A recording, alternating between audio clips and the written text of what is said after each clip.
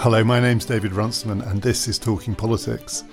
With all the chaos going on this week, you may have noticed that a report was published about the future of referendums. I was part of the group that helped write it, and we are going to be talking about how we might avoid this mess in future.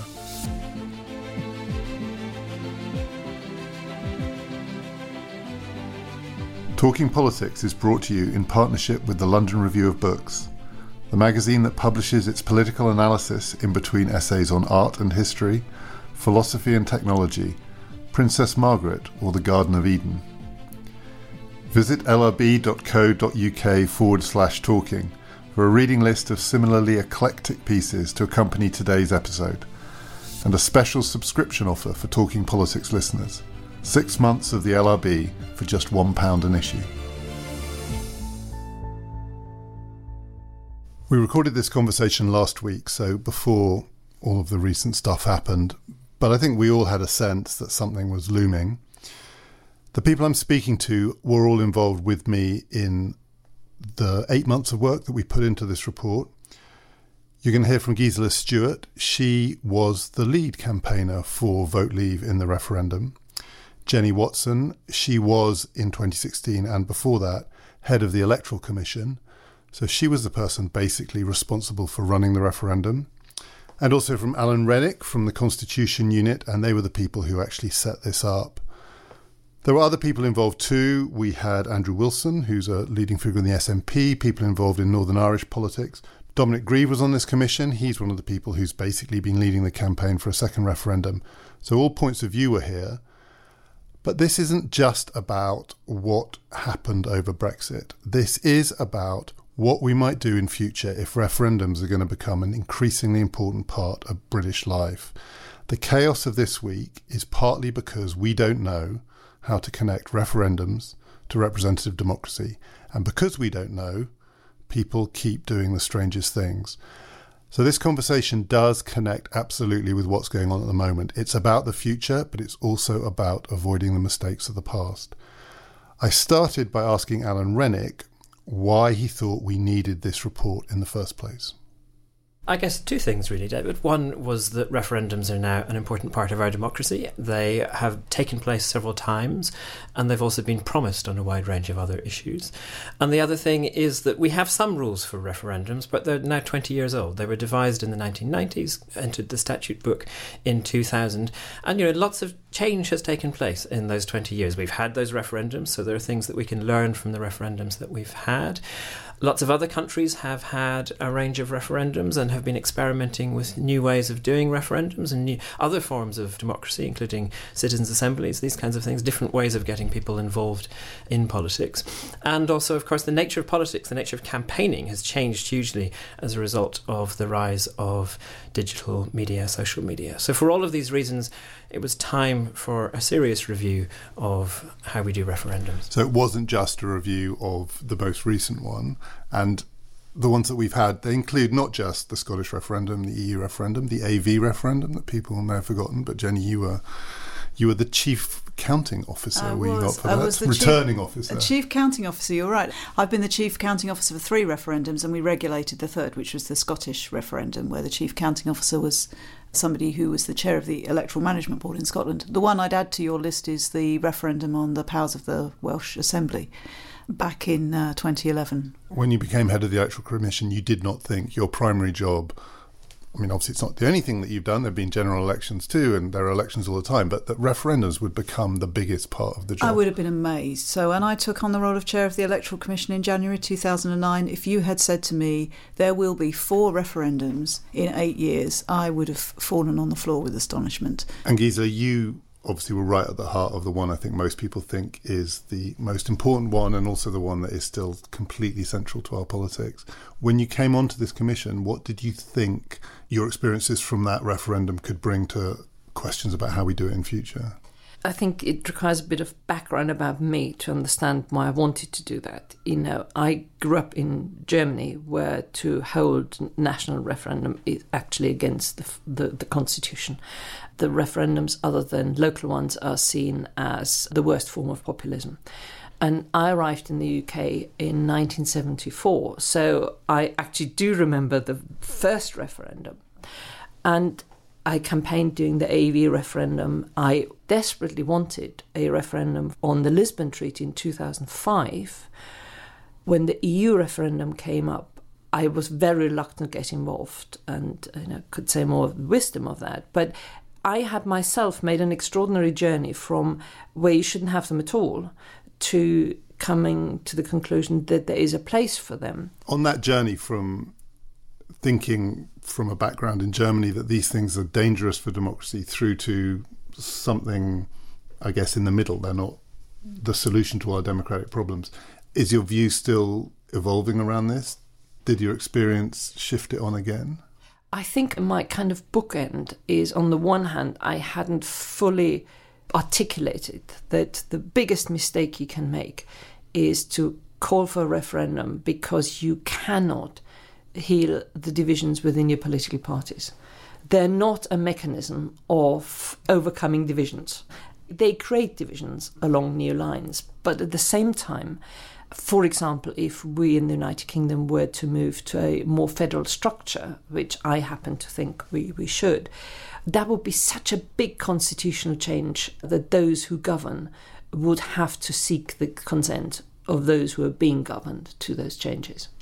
So this commission has agreed some principles and some recommendations for the future, and it should be said it is something I think that we all agreed to them given the range of views around that table, not just on the EU referendum itself. So we divide it into two broad parts. So one of the big questions, as Jenny said, is this question about when you should have them. There is the separate question about how you should run them, how they should be organised, what the campaign should look like. But on that basic question, when you should have them, and I should say, I think what I came into this thinking, and I'm not sure I've changed my view about this, but I've certainly heard lots of things that have challenged it, is that there is a fundamental clash between holding a referendum and the institutions of representative democracy, and we still haven't worked out a way of how to connect them up. So have them by all means, but if you have them, it's not at all obvious that they're going to be able to produce results that you can feed back in to routine electoral politics. But we have recommended, among other things, that it's really important to distinguish between holding a referendum on a question where there is legislation, or at least there is a very, very clear proposal on the table as the alternative to the status quo, and holding a referendum on a question where essentially you're being asked to choose between the status quo and some unspecified future which still needs to be worked out. So Alan, just take us through a bit how this report has tried to distinguish between these two. Yeah, well, I think two of the things that are really important in referendums are, firstly, as you've said, that somehow referendums connect up with the rest of the political process, which means that it needs to connect up with the kind of upstream process of working out what are the options that go on the ballot paper in the first place, and also that it connects up downstream with what happens after the vote and how is the decision implemented. So that's one issue, connecting up. And then another issue is ensuring that voters have a clear choice. Voters know what it is that they are voting on, and it is possible for voters to make a choice on that basis. And for both of those reasons, it's preferable, if at all possible, to have a referendum on something that has already gone through Parliament, has already been legislated on. So what voters are doing is saying yes or no to that legislation, and then what the politician's role is after the referendum is simply to implement that legislation that has already been set out. It's not for Parliament trying to work out what on earth did voters actually mean in this vote. For the kinds of referendums that are on the really big constitutional questions, that is going to be hard. I mean, I think that one of the big problems here is the two big ones that loom over this, the Scottish referendum and the EU referendum, were not on that model. They were asking the voters whether they wanted the status quo or something which would be a dramatic, radical constitutional change, and the details still had to be worked out. So how do we think that you can run referendums under those conditions? So first we should say that the vast majority of referendums you can do that way. We've had 13 referendums in the UK. All the other ones, all the devolution referendums, the alternative vote referendum. The Good Friday Agreement. Yeah, all of these can be done, were done in some cases, or could have been done on a post-legislative basis with the legislation going through first. And similarly, if we were to follow Gisela's suggestion, having a referendum in the future on a federal structure for the UK, you could hold that having worked out what that structure is, and then you hold the vote at the end. But you're right, there are some issues where it is not possible to follow that structure because what the referendum is doing essentially is opening up a process of negotiations, and it's then for the negotiations to work out the detail. And what the Commission has said is that, again, so far as possible, the aim is clarity in what is being proposed. So the government that puts forward the referendum, which of course could be the UK government or a devolved government, should set out in detail in a white paper what it expects to come as a result of the negotiations, what it's going to be aiming to achieve, and also it should simply set out what that process is. And then if it delivers on what it is said it is expecting to get, then you don't need to have another referendum. That's fairly similar to what happened in the 1997 devolution referendums, where the referendums happened before the legislation went through Parliament, but it was pretty clear in advance what the government was planning, and it then delivered that. No one suggested there should be another referendum there. But there was an additional complication to this in the last referendum, because whether it was the Scottish or the Welsh, the component parts who were part of this actually could bind each other. Once you have a referendum like the EU membership, where the third party of negotiations is an outsider who is neither part of the referendum campaign nor makes any commitments otherwise, what you then have to do when you can't put out the precise plan, I do think that there's an expectation that you plan for the various outcomes. What would that have looked like? I think we're going to have to do it through an example. I mean, what would that have looked like? Think that's, whenever you're going to hold a referendum, you have to be prepared as the Parliament or the government that's going to get that result back from the people to be in a position to take account of what the people have said, and either to just get on with the legislation. In the case of the alternative vote, it was there, it was in law, it was easy to explain. It would have involved allowing the civil service to plan for a vote to leave the European Union. And they didn't. I mean, as far as I know, I'm not... If they did, they're hiding it. It's not apparent to me now that there was a great deal of preparation. And in fact, I think Political and Constitutional Affairs Committee, Bernard Jenkins' committee at Westminster, has said there wasn't enough planning. I mean, you just have to prepare for every eventuality that could come. I think it was worse than that. As I understand it, there literally were instructions not to prepare for a no outcome. I'll give you an example of what the kind of things you can do. During the Scottish referendum, I was on the Defence Select Committee, and of course one of the issues in the case of a Scottish independence is what do we do with Farslane? The nuclear deterrent, what are those kind of options? And we did a report called The Defence of the Realm. We kind of looked at those implications. So it is possible. I do understand the political sensitivities. For example, during the Scottish referendum, I know the government was very careful not to put anything which could be captured under freedom of information, which would declare a hand. But look, we're all grown-ups. We all know how these things work. The one thing I think you cannot do is say, like a 4-year-old in the playground, you put your hands in front of your eyes and you say, you can't see me, and therefore I make no preparations for either outcome. That's just not on. And I think that experience that Gisla's just talked about in terms of Westminster might differ depending on whether you're looking at it from Holyrood or looking at it at Westminster. You know, I'm not saying the Defence Committee did, but there were probably some. I'm thinking of the evidence that was given to Treasury Committee at one point, where I think many people felt that was actually part of the campaign rather than evidence being given that was kind of thoughtful in that way. So I think you have to think about how that might be perceived. But in the case of the EU referendum, and it is a little bit difficult to discuss it without going back to those recent referendums, that lack of preparation has had real consequences, it seems to me. As somebody who is not connected with this anymore, is an ordinary citizen and is looking at what's happening. And no question that lack of preparation is one of the things that's driving the demand for a people's vote. I'm looking at Gisela as I say that, for a second referendum. What do you want to call it? Well, I find it quite extraordinary. If you premises that you only have a referendum for big generational decisions, and I think that was the understanding of this one. And you have a Prime Minister who says, I will implement whatever you decide. Then you got 2 years later a move which doesn't even use the word referendum, because I'm sure they will have done some polling and found that the world is with, I forget what she was, it's not Gladys, help me. Gladys from Bristol? Brenda from Bristol. Gisela, how can you forget? Who, when she was told about the 2017 general election, just went, "Oh no, not another one." So they know they can't call it a referendum because the general response would be no, not another one. It's hard to believe that calling it a people's vote would persuade Brenda from Bristol that it was a good idea. But it's even more, if you go back to the basis on which the people's vote is supposed to be conducted, it's on the basis that the government's such rubbish negotiating. Now, if you really want to get to that level of participatory democracy, that you say we could have a referendum where the people declare to have no confidence in the government.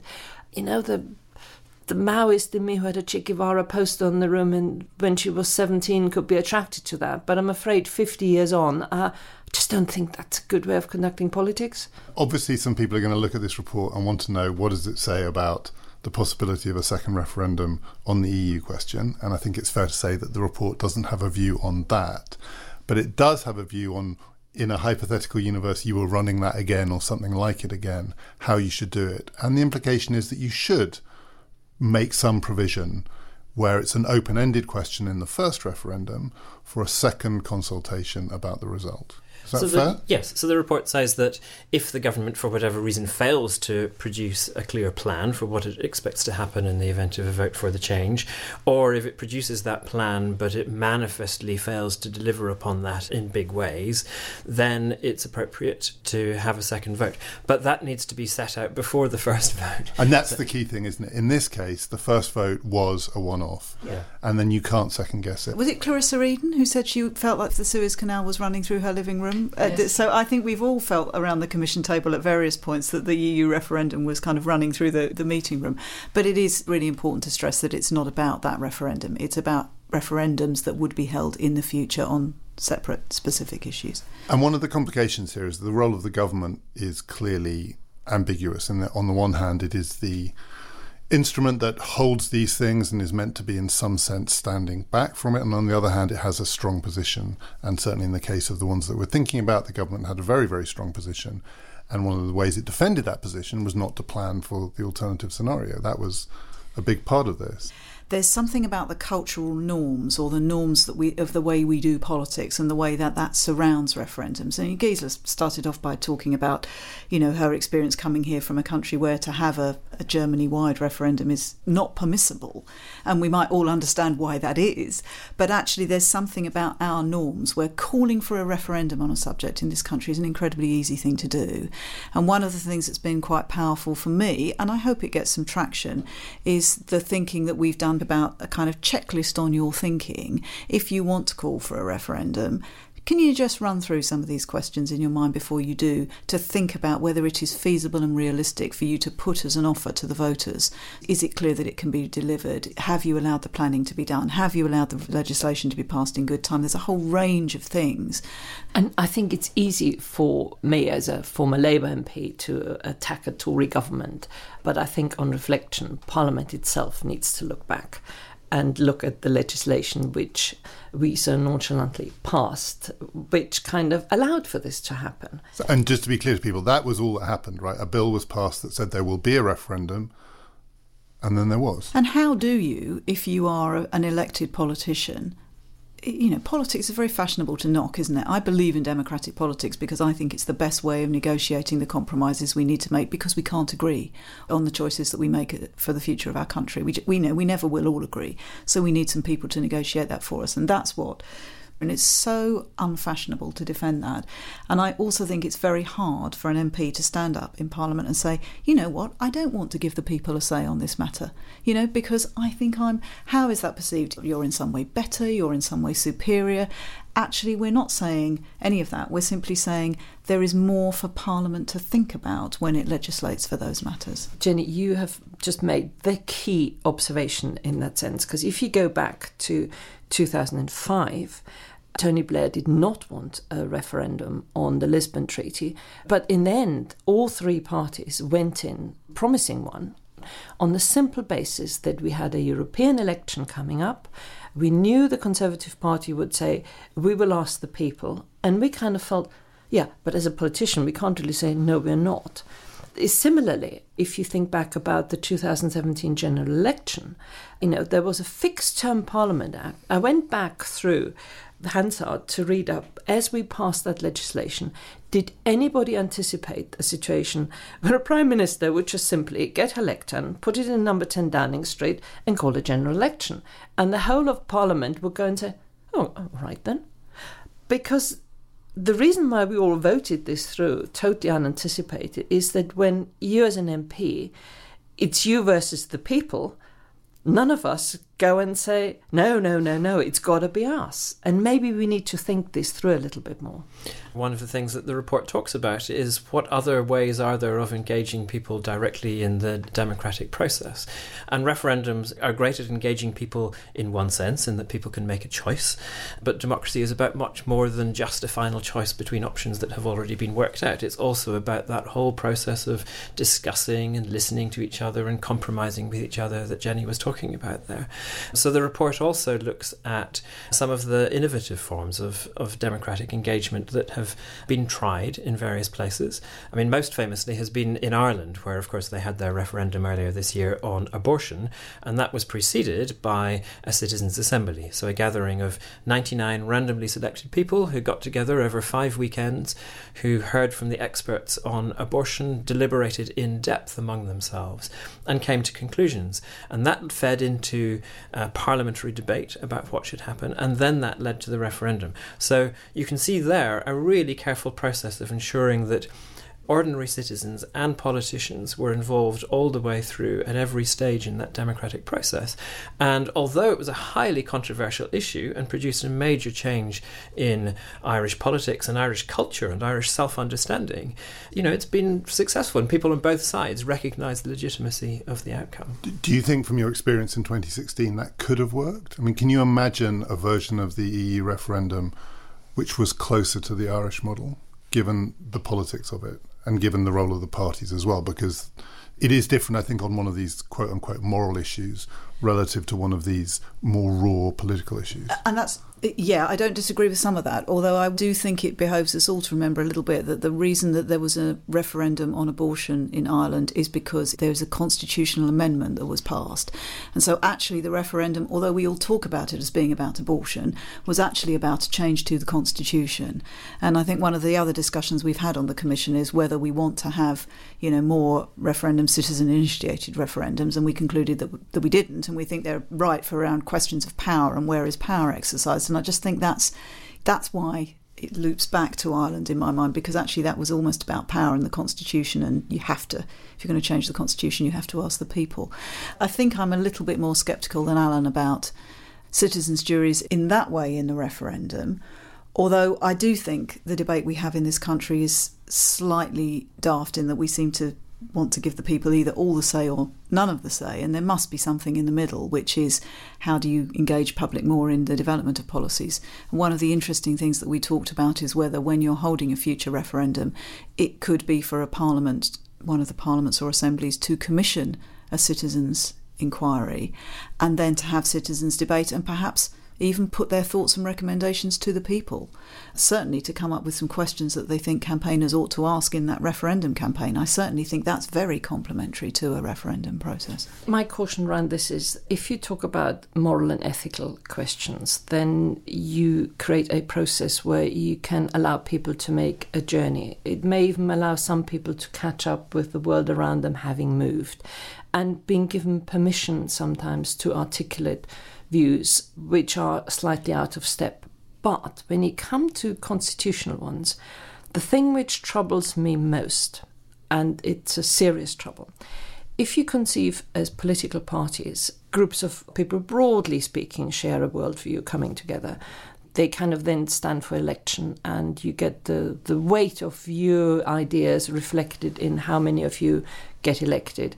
And the biggest group forms the government, and they meet in a building called Westminster where they thrash out these competing interests and reach a consensus, and they've got mechanisms to do that. You then suddenly throw in a question like the EU referendum, which splits both of your big parties halfway down the middle, and then you ask one side to implement what they actually hadn't campaigned for, I think you are really undermining the fabric of the structures with which we conduct our democratic institutions. Hence my really cautious, if you want to use them, treat them with great care and think about beforehand how you overcome the schisms you have created. And if the last 2 years have shown me anything, is that that's our biggest learning curve. And then I think that's where the Commission's kind of checklist, which essentially says, before you use this hammer to break this glass, think about 1, 2, 3, 4, 5 is probably the most important thing to come out of it. Pretty nice way to put it, actually. When you make decisions for your company, you look for the no-brainers. If you have a lot of mailing to do, Stamps.com is the ultimate no-brainer. Use the Stamps.com mobile app to mail everything you need to keep your business running with up to 89% off USPS and UPS. Make the same no-brainer decision as over 1 million other businesses with Stamps.com. Use code PROGRAM for a special offer. That's Stamps.com, code PROGRAM. Talking Politics is brought to you in partnership with the London Review of Books. Do you think that there are things that could have been done in 2016 that would have made British politics less divisive now than it is? Because I have to assume that, notwithstanding your doubts, you think that referendum had to take place. And in campaigning for Vote Leave, you were very clear that you wanted a particular outcome. But what's happened in the 2 years since has not been great for British democracy because of the divisions it's opened up. Do you think there are things that could have been done before the vote, either during the campaign or in the legislation, that would mean we were less divided now than we are? You assume that the setting of the referendum was inevitable. Let's just look back how we ended up here. In 2015, David Cameron did not anticipate that he would win the general election. So, as in 2010 in the coalition government, he could appease the Lib Dems by offering them an AV referendum, which they duly lost. He thought in 2015, in the run-up, he could kind of be all things to all people, promise a referendum on EU membership to appease a section of his party, but then thought, once I have to form a coalition again, I'm sure I can rely on the Lib Dems to stop me from doing this. So he suddenly finds in 2015 that not only has he won a general election, but he's got a manifesto which he has to implement. So I think in Downing Street they probably got the 1975 handbook of how to win an EU referendum off the shelf, and it was quite clear. You go and pretend it's a renegotiation, come back with a great victory of a renegotiated deal and tell the people, I've solved the problem. And of course it didn't work. It didn't work because A, he didn't renegotiate. He asked for nothing and he got nothing. And the whole Project Fear did not work. So to sound terribly pathetic, you certainly should not have started where David Cameron started in 2015 in your motives and processes of calling a referendum. Jenny, were you struck when you were at the Electoral Commission and you saw this process unfolding by how divisive it became? Or did you anticipate that it would be like this? When you hold a referendum, it should always be on an issue which you think will engage the public. And it did. And it did. And I think that one of the things perhaps that those of us who saw the independence referendum in Scotland pretty close up, that also engaged the public. And that also, again, generated incredibly lively debate. I mean, it was a privilege to witness that, actually. I really genuinely don't think that was well understood from Westminster or from London-based media. My experience of that was that in Scotland there was, at times, a very emotional and quite lively debate, but there was an incredibly engaged debate, you know, in pubs, in restaurants, at bus stops. It wasn't this kind of theoretical issue that was passing people by. People really cared about it. Do you think but it's quite difficult then to put that genie back into the bottle. Do you think the engagement was because it was a straightforward question that everyone could understand and everyone understood that their vote counted? Is there something about referendums we should accept which engages people in a way that nothing else does? I certainly think that's true. I also think that's true in the case of the EU referendum. I mean, I think people understood the choice they were making. Their reasons for making it and voting in the way they did might be different. But the fact that you don't have a constituency filter, that actually it's every vote that is counted and every vote has equal weighting, I absolutely think people agree with that. And in fact, one of the things that we thought at the Electoral Commission would happen in the EU referendum was that turnout would be very high. And that proved to be the case. And I'm sure one of the reasons for that is because people thought, however I want to choose here, my vote will find a way through to be counted. And Alan, do you think there's a tension here, and a tension for a report like this, which is, on the one hand, we want to make these things work better, which means complicating them, basically. I mean, even if it's to have deliberative democracy feeding in, to have the options more worked out, to have more discussion, it takes some of the edge off the clarity of the question, the choice, the day of the vote, the outcome, and that's still quite difficult thing to square, that there is a risk that what's good about referendums, which is the engagement, would be lost by making referendums work better. No, I don't think that. I think the aim is precisely to maximise clarity through this process. And what Jenny is describing in Scotland is that clarity and focus came partly because the topic was just a topic that really engaged people, but partly also because it was a long process through which there was plenty time for people to develop their understanding, develop their thinking. Various very complicated issues percolated through in people's thinking.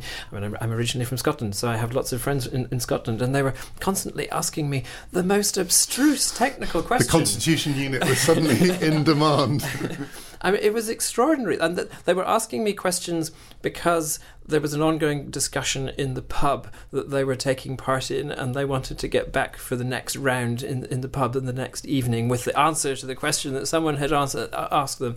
So I totally agree with Jenny that this was going on. But it was happening because there was all of this stuff around the referendum, and it wasn't just one vote one day. And so that's what there wasn't in the EU referendum case. So actually we shouldn't compare these two, that the EU referendum was much quicker. There was much less discussion leading up to it. I mean, people have been discussing the EU forever, but the referendum itself was a much, much more attenuated process. Well, yes. I mean, the EU referendum was far from being the worst in terms of the amount of discussion that was taking place. You know, turnout was high in that referendum. It was over 70%. Contrast that with the AV referendum, where turnout was just about 40%, if I remember correctly, or the Welsh referendum in 2011, where it was even lower. And these are referendums in which really there wasn't much discussion. But, you know, those are referendums on topics that don't engage people very directly. And one of the things that the Commission has considered is the point that if you try to have a referendum on a topic that doesn't engage people, it's just impossible to get really good quality debate going. So you do need that combination of the passion and people wanting to get involved, but also the opportunities for people to think through the issues seriously and think through exactly what they care about. One of the things which struck me is when you don't have enough time as a politician, as a campaigner, to allow people to think and express their views. Personally, the best thing I've ever done was when we had the assisted dying bill as a private member's bill in the House of Commons. And I had a massive big, I think I had in my constituency the largest proportion of doctors per square mile anywhere. I literally did 3 public meetings where I brought a lawyer and just said, look, he's going to spend 5 minutes explaining to you what the bill is. I just want to know what you think. And it was extraordinary that all these 3 big public meetings, they came out along different lines than I anticipated. They utterly self-moderated themselves. The people sort of got up and said their bit. And it was really thoughtful. And because I didn't, as a politician, didn't have the kind of the time pressure, I could say, and I will come back and then try and distill what you think. So I end up at a view. And if you've got some big subjects in very compressed times, you simply haven't got the space to say to people, just tell me what you think, and then I'll come back and try and moderate it. So in the EU referendum, that was not your experience? No, because public meetings were already, people had, as it were, made their mind up and they were coming to express themselves. Oh, and the period was by far too short. And the question was such that people just kept repeating what they've probably been saying for the last 40 years on either side. So to get on to this question then about not when and what, but how the campaign should be run. Jenny, what do you think from your experiences of the things, particularly that are now in this Commission's report, that were missing before that need to be added to a referendum campaign? Because very few people, I think, look at particularly the EU campaign and say this is a model of how a sort of democratic argument should be run. What do you think was missing that we need to add? I certainly think there's something around digital, just reflecting the way in which we do campaign, people do campaign nowadays. And so there are some kind of possibly seen as quite technical things that we're asking for on the Commission around every campaign ad having an imprint, so that you can tell if something's on digital media, you can tell who produced it, and you can go back and look at who spent the money on it. You know, if you're the regulator, you can tie up the money with the campaigning, and if you're a campaign group, you can look at who's making the other ads, and you can say, okay, well, you know, we're going to challenge that, or that person shouldn't be part of our political discussion. So there's definitely something there around digital.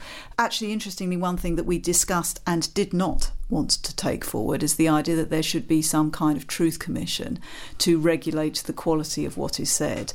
And that's really important for me, because I think it matters in our democracy that we accept that it is for campaigners to challenge the case that other campaigners make, and it may be for journalists to challenge that as well, but it isn't for an official body to say that fact is true and that fact is untrue. Because there clearly is, I think people have said this quite a lot, an anxiety that referendums are different from general elections because the campaign is this much more sort of temporary thing. People come together and then they disperse. And the frustration that people feel now, they want to hold someone to account. If they think that there was something about the campaign that wasn't right, they want to know who to blame. And in general elections, what keeps you honest is you've got to come back next time. And if you did something wrong the previous time, you will be held to account for it. And as people look for Dominic Cummings or Erin Banks, they want to find the person to blame. And there is this sense that referendum campaigns are different because there isn't anything there afterwards. The way I'd express that point is there's a degree of reputational risk that you have if you're leading a political party that seeks to find a way to bend the rules that you might not have if you're leading a referendum campaign that might seek to find a way to bend the rules. And one of the things we talked about on the Commission is that it would be good to see a much shorter time frame within which the campaign spending returns for campaigners have to be submitted, because that would allow the analysis of anything that might need to be looked at to happen much more quickly. So I think we've ended up saying that they should all be returned within 3 months, which is very different from the way it is now for the larger campaign organisations. It's 6 months, so you can already see that that kind of pushes the time frame for investigations a little bit further out. But referendums, you know, they're always going to be, because by their nature, they're bigger questions, they're always going to be cross-party. They're always going to be an agglomeration of people with campaign interests. And a bit of me thinks, we'll take a step back. If you don't like that, then the answer to that question will not always be find a better way to stop it happening, but it might be to say, is this the right kind of question on which to have a referendum in the first place? I think, David, you're too generous to politicians, that we are held back from doing things because we think we have to be re-elected again. You go into one election and at that moment you just want to win that one. And then you'll deal with the consequences afterwards. And, you know, and the reputational damage is the one which really is very significant. What makes the difference is, I think campaigns, it kind of metals you. And it metals your argument. You have to keep testing. So when I go to the Scottish referendum, what in a way sort of was a real game changer suddenly was, would we still have the Queen and what would be our currency? These arguments crystallise the closer you get to actual polling day. You know, or in 1992 general election, it was Labour's taxation. And you could see that the 97 election was fought with the doubts which the 92 campaign showed. So the same with the referendum. Therefore, I do think that you need to have a period which is longer than one which had there, where people know it is kind of coming and you start talking about it and you have a framework where what you said gets checked. And again, never ever patronise the public. They are actually by far savvier and articulate in occasions to spot weak points than we sometimes think. And I think we need to give them the space, and we need to have mechanisms by which these things are flushed out. And there may be things which, you know, the Westminster bubble things are terribly important and don't matter to people out there, and vice versa. So it's a kind of time for people to allow to think. And then polling day itself, I always say, it's a crystallization moment of a whole lot of things that people have been thinking about. Do you think we're going to have more of these referendums soon, in the sense that, like Jenny was saying, come into the job of running the Electoral Commission, and suddenly you discover there are 4 in 8 years, like buses. And there's this feeling that there's this momentum building up around them. On the other hand, a lot of people have been seriously scarred by the last one. And presumably there would be quite a lot of politicians who would say never, never again. Do you think we are actually reporting on something that is going to continue to be a really significant part of British democracy? Yes, and I think we can see that already. So if you just look at what people are talking about already, some people are talking about the possibility of another referendum on Brexit. Whether that's going to happen, who knows, but people are talking about it. We've seen talk in recent months about potentially a referendum on abortion in Northern Ireland. That talk didn't last very long. It seems to have disappeared, but people instantly turned to the idea of a referendum as a way potentially of resolving a difficult issue. There is, of course, the possibility of a further referendum on Scottish independence. Gisela talked earlier about the fact that the UK constitutional system as a whole is quite fragile at the moment and may need to undergo substantial changes for which a referendum might be important in order to legitimise the decisions that have been made. So, referendums have become an important part of our political system. And between 1997 and 2015, every one of the major UK parties proposed referendum, at least one referendum, in every one of its election manifestos. Now, the Commission suggests that parties should be much more careful about doing that, but that they are doing it and that it's kind of the habit has developed of doing it, I think is clear. The reason I think it's important for us to plan on the basis that they will be part of our politics for the future is that I think we're only just learning, as Gisela said earlier on, about the interaction that they have with what has been a very, very strong parliamentary democracy. And so if we don't do this, stepping back and thinking about it and setting out the changes that we think we need for the future, I think we could be in a bad place. And actually some of what we've recommended has broader relevance to politics as well. One of the recommendations is that there should be an inquiry to look at paid-for political advertising and where that happens and where it doesn't happen. There's been a lot of discussion about it around on digital media, but we allow it in the press, print media.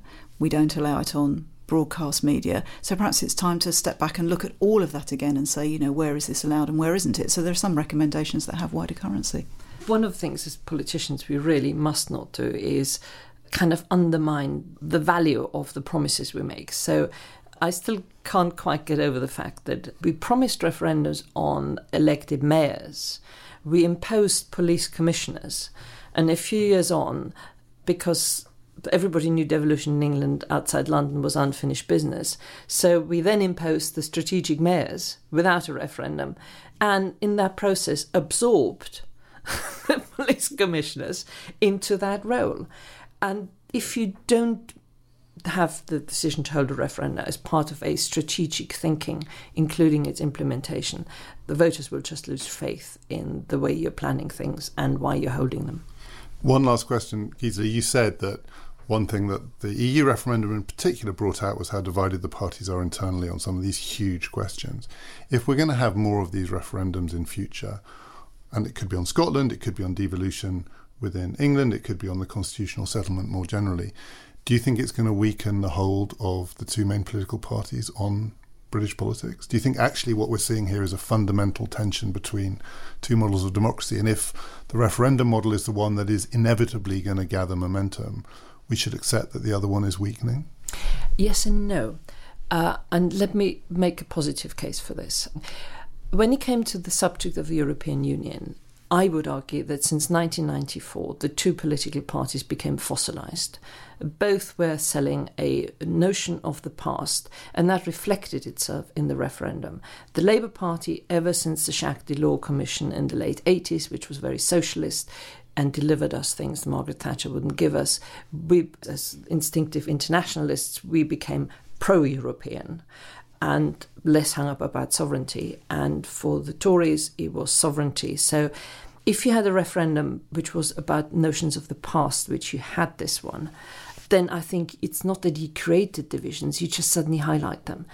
On a positive side, what struck me is that free movement of people and immigration, something that had been in the public consciousness, but the political parties had refused to take ownership of it as a subject they were responsible for.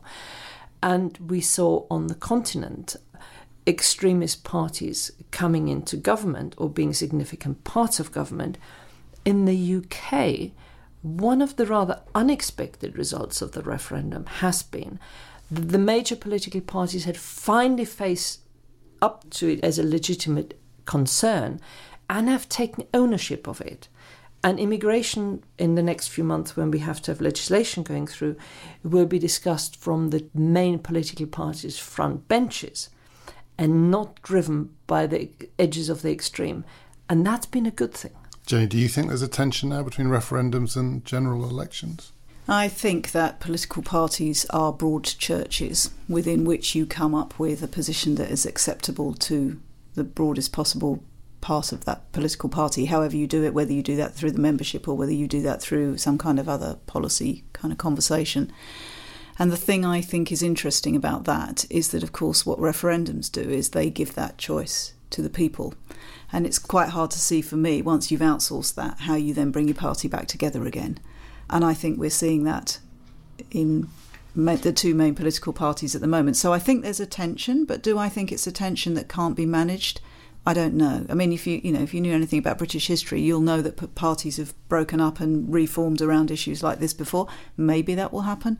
Maybe this time it won't happen and there'll be a more successful holding together. Yeah, as Jacob Rees-Mogg says, it's the Corn Laws all over again. But it's going to be interesting if you look back in a few years' time, because the Labour vote north of the M25 and all the research we've done, we're wearing a different hat with Change Britain, is that the Labour vote was for leaving. They want us to get on with it.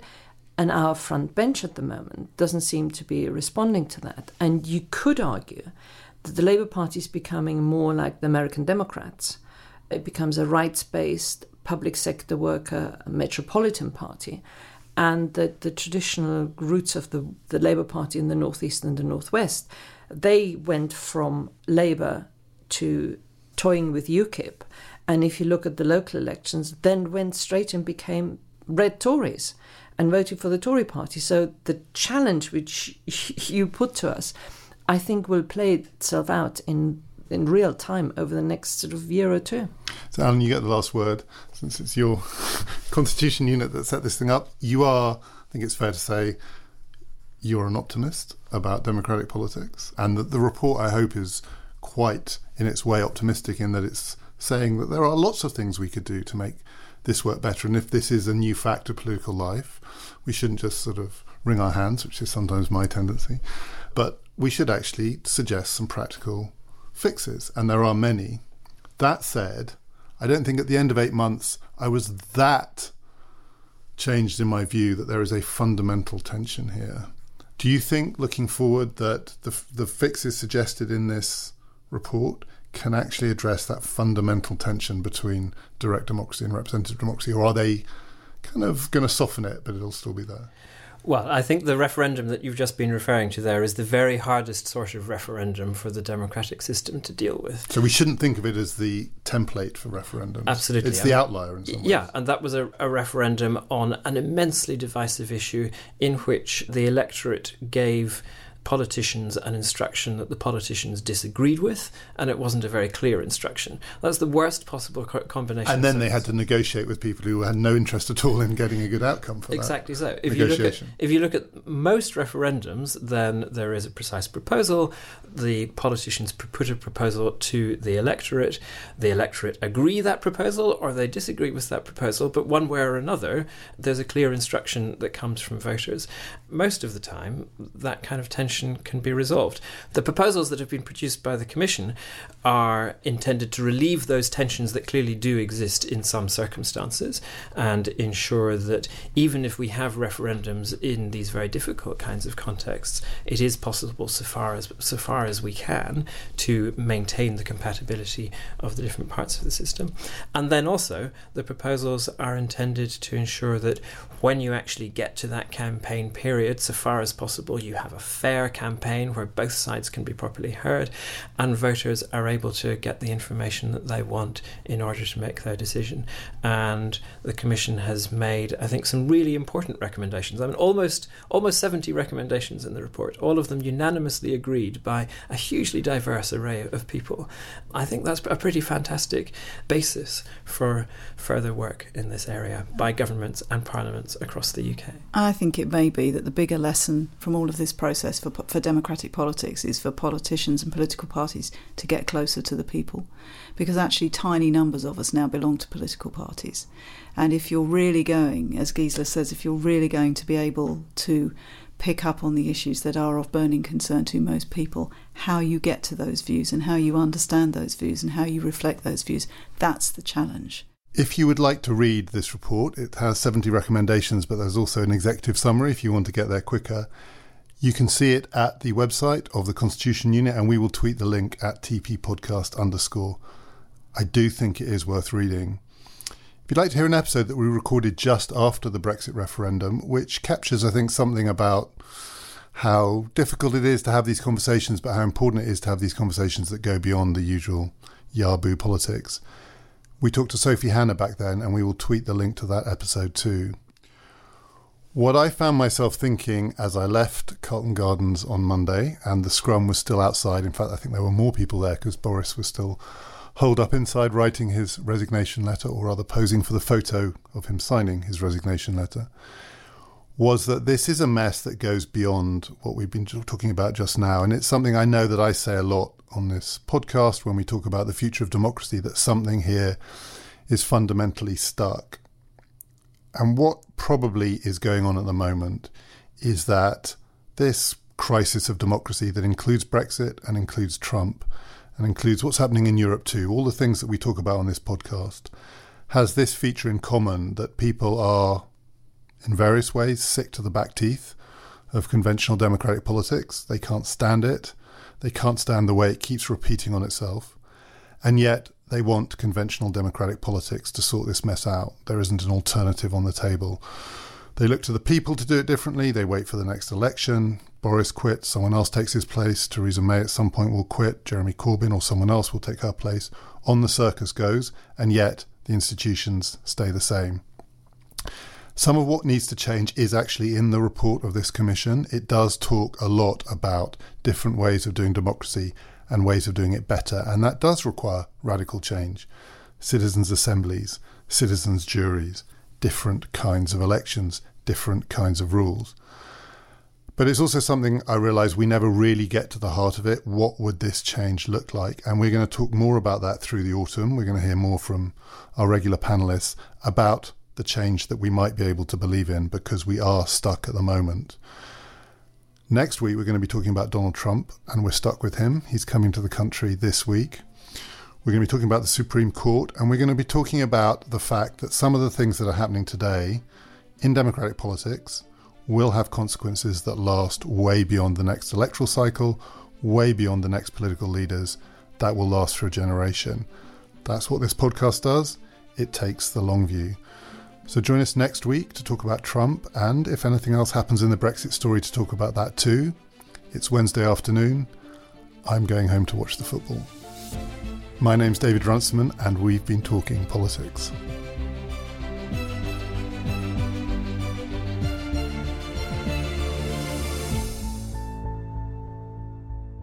Can I ask really quickly why it's not referenda? Yes. Yes, We spent the first 4 of the 8 meetings were It's spent. a plural. It's a referendum. It's a gerund. Gerund. We literally did. Yeah. Hey, it's Paige DeSorbo from Giggly Squad. High quality fashion without the price tag. Say hello to Quince. I'm snagging high-end essentials like cozy cashmere sweaters, sleek leather jackets, fine jewelry, and so much more. With Quince being 50 to 80% less than similar brands.